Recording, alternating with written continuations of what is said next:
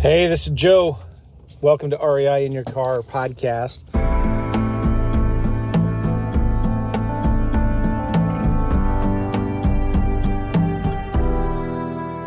Just worked out this morning. My son went with me, my 17-year-old, and we went out to breakfast. I'm just sitting in the car waiting for him. He had to go to the bathroom. But anyway, I wanted to tell you guys something. There's somebody listening to this right now who has not been good with their taxes. There's somebody listening to this right now who you just keep on putting it off, right? You're making some money, you're doing well, and you'll figure the taxes out later, because when that check comes in and you're making some dollars, man, you got things that you need to spend that money on, right? You've got bills to pay, you've got insurance to pay, you've got debt you got to pay down. The last thing you're going to think about when you get that $10,000 check from that deal or that consulting client that you just signed up or something, the last thing you're thinking about is setting aside, $2,000 of that $10,000 for the tax man, right? You'll figure it out later. So then come April 15th or whenever taxes are due, you file an extension, right? And you file the extension 3 months later, you're working hard trying to figure out how you're going to pay this $50,000 tax bill. And then you come up with the $50,000 to pay the taxes after you file one or two extensions.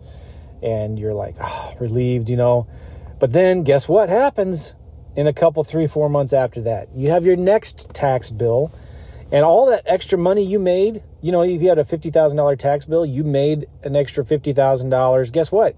You have to pay taxes on that as well, right? And did you set aside the, $10,000 in taxes that you owe on that $50,000? Did you? No, you probably didn't, because you needed all that money to pay the previous year's taxes. And then it just keeps snowballing and snowballing from there. So what do you do about it? Listen, I'm speaking from experience. And we were talking about it this morning at breakfast with one of the guys that we were working out with, who also is part owner in a small business. And we were talking about this book, Profit First. My son's coming in the car here. We were talking about this book, Profit First, and it just brought up so many things and memories. A lot of you guys listening to this, you've heard of the book, Profit First, and maybe you've read it.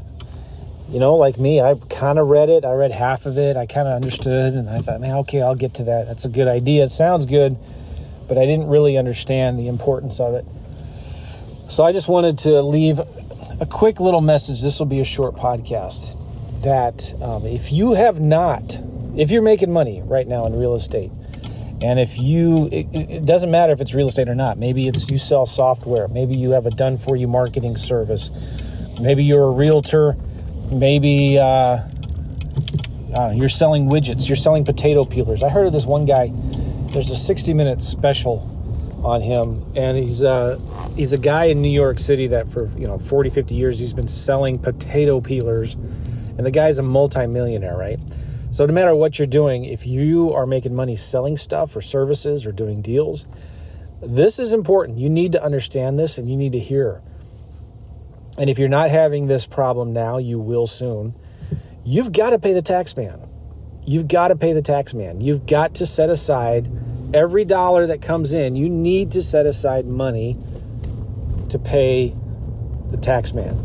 So the book Profit First, just real quick, most people look at, when you make $1, you take revenue minus expenses equals profit. That's typically the way that you are taught how to run a business accounting-wise in business school, right? And there is nothing wrong with that, except it's a horrible idea. The real way it should work, if you want to stay out of trouble, if you want guaranteed profits, whatever business you're in, if you want it to always be profitable, which is our goal, right? You need to take revenue minus profit minus taxes equals expenses. Your expenses need to be the bottom number that you're looking at every single month, every single week, right? That number that you're looking at, okay, well, I made $10,000. I'm going to take out $1,000 for you got to pay yourself first. So you take out $1,000 for your own profit, your future investments and things like that. You put that in an IRA, you put it into a savings account, or you put it off, you do something with that. And then you take another $1,000, $1,500, $2,000 and you put it into your tax account. Now, if you're like me, I put myself on payroll, so I pay taxes every 2 weeks. Federal taxes, state taxes, FICA and Social Security and all of that stuff. That gets taken out of my paycheck every 2 weeks. So it just happens automatically. I don't have to worry about it. And then we also pay quarterly taxes because we finally, a few years ago, started implementing Profit First, right? So you take that stuff out, and then whatever is left is what you can use for expenses, to run your business, for marketing or whatnot, right? Again, so what most people do when they do deals, they make $5,000, $10,000 on a deal, and you just spend it. You've been paying a bunch of money towards marketing, and you've got a $3,000 credit card bill. So you take that $5,000 and you pay off the credit card, or you take the money to pay your mortgage and rent. Maybe you go on a nice vacation. You need a new massage chair and you go buy it, right? And then you don't think about, I got to pay taxes on that $5,000 that just came in. What you need to be doing is, if you do a $10,000 deal, you need to take $1,000 of that. I'm just using simple round numbers here. It might be more or less. You take $1,000, put it into a profit account. That could be your retirement or savings or just like your profit account. Then you take another $1,500, let's say $2,000, and put that to a tax account to pay your quarterly taxes, which you should be paying quarterly, right? I used to just pay taxes annually after filing 2 extensions. And then I would just keep receipts kind of in a shoebox, right? And then I would take my bank statements and just give my bank statements and all my box of receipts to an accountant at the every year, and just pay them a lot of money to figure it out and figure out my taxes. Well, that's a stupid, dumb way to do it. And it got me in big, big trouble. But anyway, so now you get that $10,000. What do you have left? You have about $7,500. But who thinks that way? You're a small business owner, man. You get that $10,000 check. You need all that $10,000 because that's going to tide you over till your next deal or whatever. You got to read this book, Profit First, because you can't think of that $10,000 as all yours. It's not.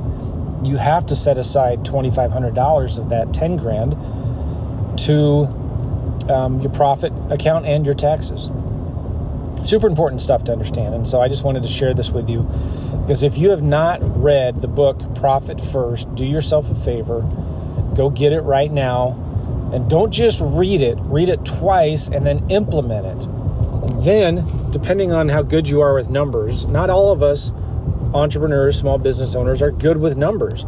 And if you're not good with that, then don't think that you have to do it. Hire somebody who is. I think Mike Michalowicz, who wrote the book, I think he owns a company where you can go and hire Profit First certified accountants and bookkeepers. Also, there's a guy, Richter, I forget his name. He wrote a book, and I think he co-authored it with Mike Michalowicz, but it's a book on Profit First for real estate investors. And I forget his first name. He's been on my podcast before. Super nice guy. But if you go to Amazon, do a search for Profit First for real estate investors, and his last name is Richter. Really good book. You should read it. And I think he has a company himself that he does work using the Profit First strategy for real estate investors. I'd encourage you to go check it out. Don't be like I was for many years, a checkbook business owner, like a checkbook accountant, somebody that, when you need money, you look at your checkbook and you say, all right, well, I got money in there. I'll just, go buy my new computer.